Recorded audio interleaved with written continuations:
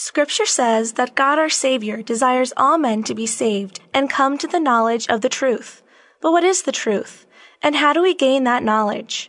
The answer to these questions and more in today's edition of Faith with Father. Living Bread Radio presents Faith with Father, a program aimed at teaching today's culture the truth about the Catholic faith. And now here's your host, Tim Perry. Hello, and welcome to this edition of Faith with Father. I'm your host, Tim Perry, and with me today in studio is Father Don Fite, Senior Priest of the Diocese of Youngstown. Welcome, Father. Thank you, Tim. It's great to be with you again today. Yep, we're going through the UCAT on the Ten Commandments, and today we're going to talk about the second commandment, you shall not take the name of the Lord your God in vain. And question 359 of the UCAT asks, why does God want us to hallow his name, that is, keep it holy? And I know you're referring there, Tim, to the Lord's Prayer, aren't you? Our Father who art in heaven, hallowed be thy name. Huh? Jesus himself put that absolutely first there in the prayer that he wanted us to pray, because to use a person's name is to show your deep trust in them. I've heard of Native Americans who don't tell people the real name of their new children right away. That's something that is kept as a treasure for later on, as the child grows, when there's an intimacy and a trust. Then the name gets revealed. I don't know all the facts about that, but it's a fascinating thing to look into, that they have a custom of recognizing, as all of us should, that the name of a person is so special. I would say sacred. And to tell someone their name is a sign that you trust them when you call them by name. In our conversation, even when we're angry, if you say the person's name, already it's becoming more human, more possible to talk as brother and sister, as friends and not as enemies, because you use the name. Huh? If we really don't want to have a close relationship, we don't use the name. So certainly with God, God has told us his name. And if you recall, the first time he did that explicitly was to Moses, out in the desert, when the burning bush attracted Moses' attention. And as he got closer and he heard the voice of the Lord calling him to take off his sandals, this is holy ground. Who are you? Who are you? What is your name? I am who I am, was what God said. That name is so sacred to Jewish people to this day, it isn't even used in their worship. They find other words to say for it, the Lord, for example, but not God, even when they write it in their Bible, in any book they write. It's G-D. They respect that name so much they don't even write the full three letters out. And of course, in the New Testament, Jesus in John's Gospel said, I am. Yes, many times. And again, the Jewish leaders were offended by that. He's blaspheming. Yes. He's calling himself God. Yeah, they thought he was showing disrespect for the name. Quite the contrary. He was showing how intimately he was one with his Father. But you had to have a little bit of humility to listen and not turn against Jesus for that. If you were already not liking what he was doing, that would be one more reason why you would have turned against him. I hear many, many people say Jesus' name in vain. And I've often thought of how best to handle that without being too overtly offensive, but at the same time commanding respect for God's name. And a couple of things that I'll say in the presence of people is, when they say Jesus Christ, I say, yes, he died for our sins. Jesus Christ, yes, he loves you more than you can even imagine. And if they persist, I had one gentleman the other day that I had to say, please, don't use the Lord's name in vain. The second commandment tells us not to use his name in vain. And he was offended by that. And, of course, he was in his own home, and he thought he could speak as he wanted, which was true, so I left. Yeah. But I made the point that again, so many people, and a lot of times they do it out of habit, and they've done it for years, and they don't even they're to the point they don't realize they're doing it. And that's sad, but it's true. It's become such a bad habit. I think, I think that using the name of Jesus Christ in a fit of anger, or usually it's some kind of anger when we do it, is worse than using just the name of God. Because to me, Jesus personifies God, being, as you said the other day, both God and human. We're really talking to a person that is so part of our family, and just really, you wouldn't like anybody using your name that way. So why do we pick on Jesus? It's almost like it's a rejection of who he is. We don't think that through, but. Or another way of thinking of it, Father, is that they're so angry that the worst thing they could do or say would be Jesus' name in vain. In other words, they're just emphasizing the fact that I'm so mad. And again, in this case, it just happened this week, actually. The guy kept saying his name. Oh, he started everything before he spoke. Jesus Christ. And he said, and he didn't say it reverently. He was saying it in sort of anger. And finally I had to say, sir, please don't use the Lord's name in vain. That offended you. Yeah. It was, and not only me, but think of how much it offends God. Yeah. Yes, it offended me, but that's.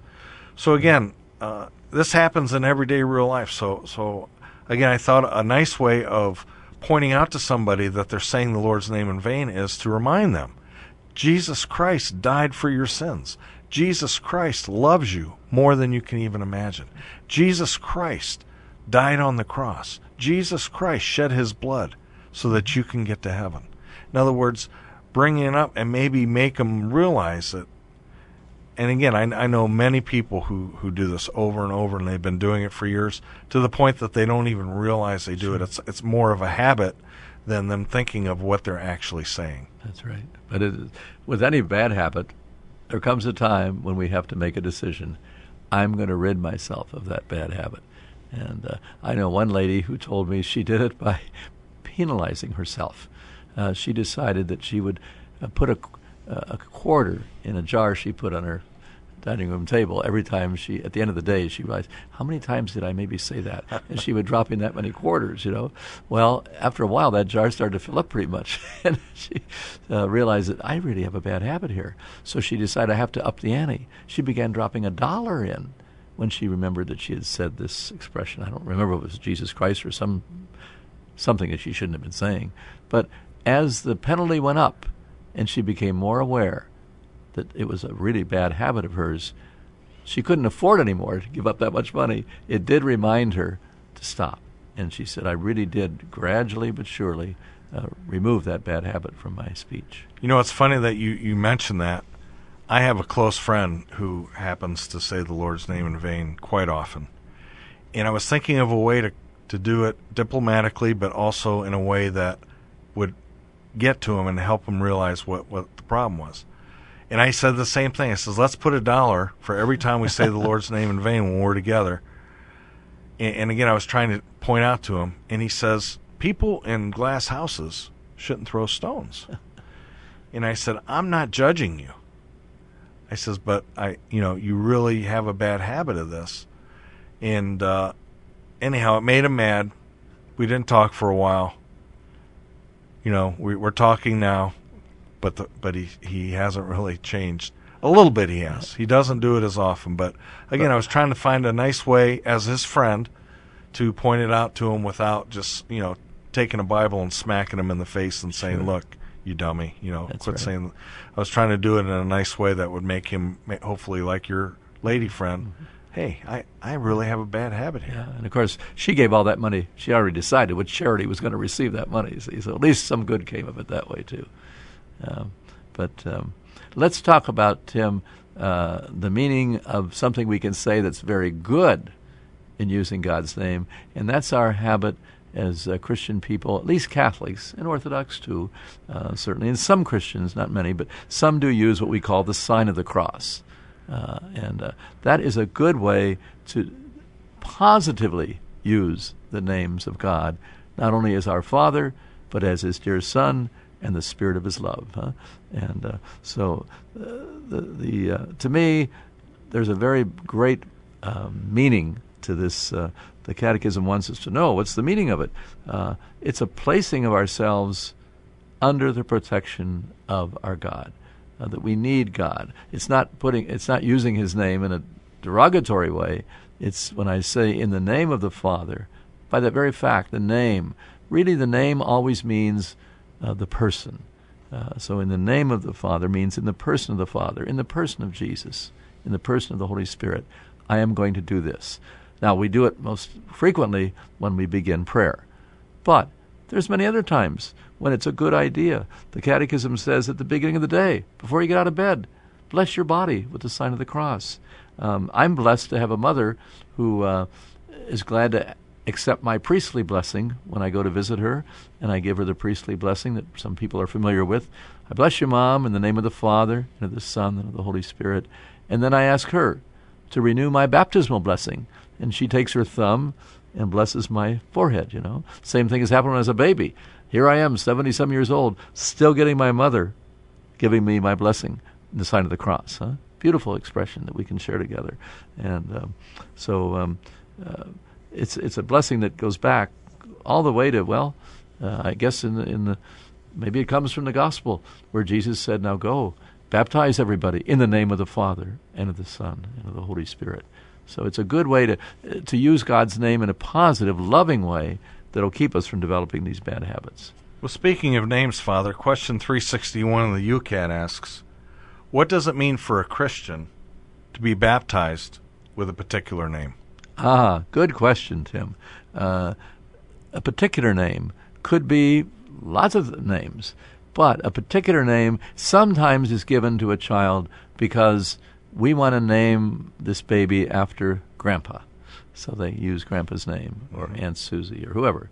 But I think an even more wonderful thing to do as Christian people is to look at those people that we call our saints and to use one of their names, too, in the child's name, starting with the Blessed Mother herself.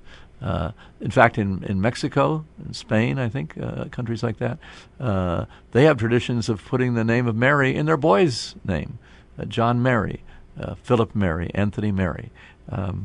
But to use the saints' names not only for just giving the child a reminder of some beautiful person that is in heaven that we admire, it'll encourage them to learn about that person and to hopefully emulate that person once they learn about them. I want to be like, the saint after whom they're named. So I'm sure there were in fact, I know there were lots of boys who were named John Paul during the time when he was our Holy Father, the Pope.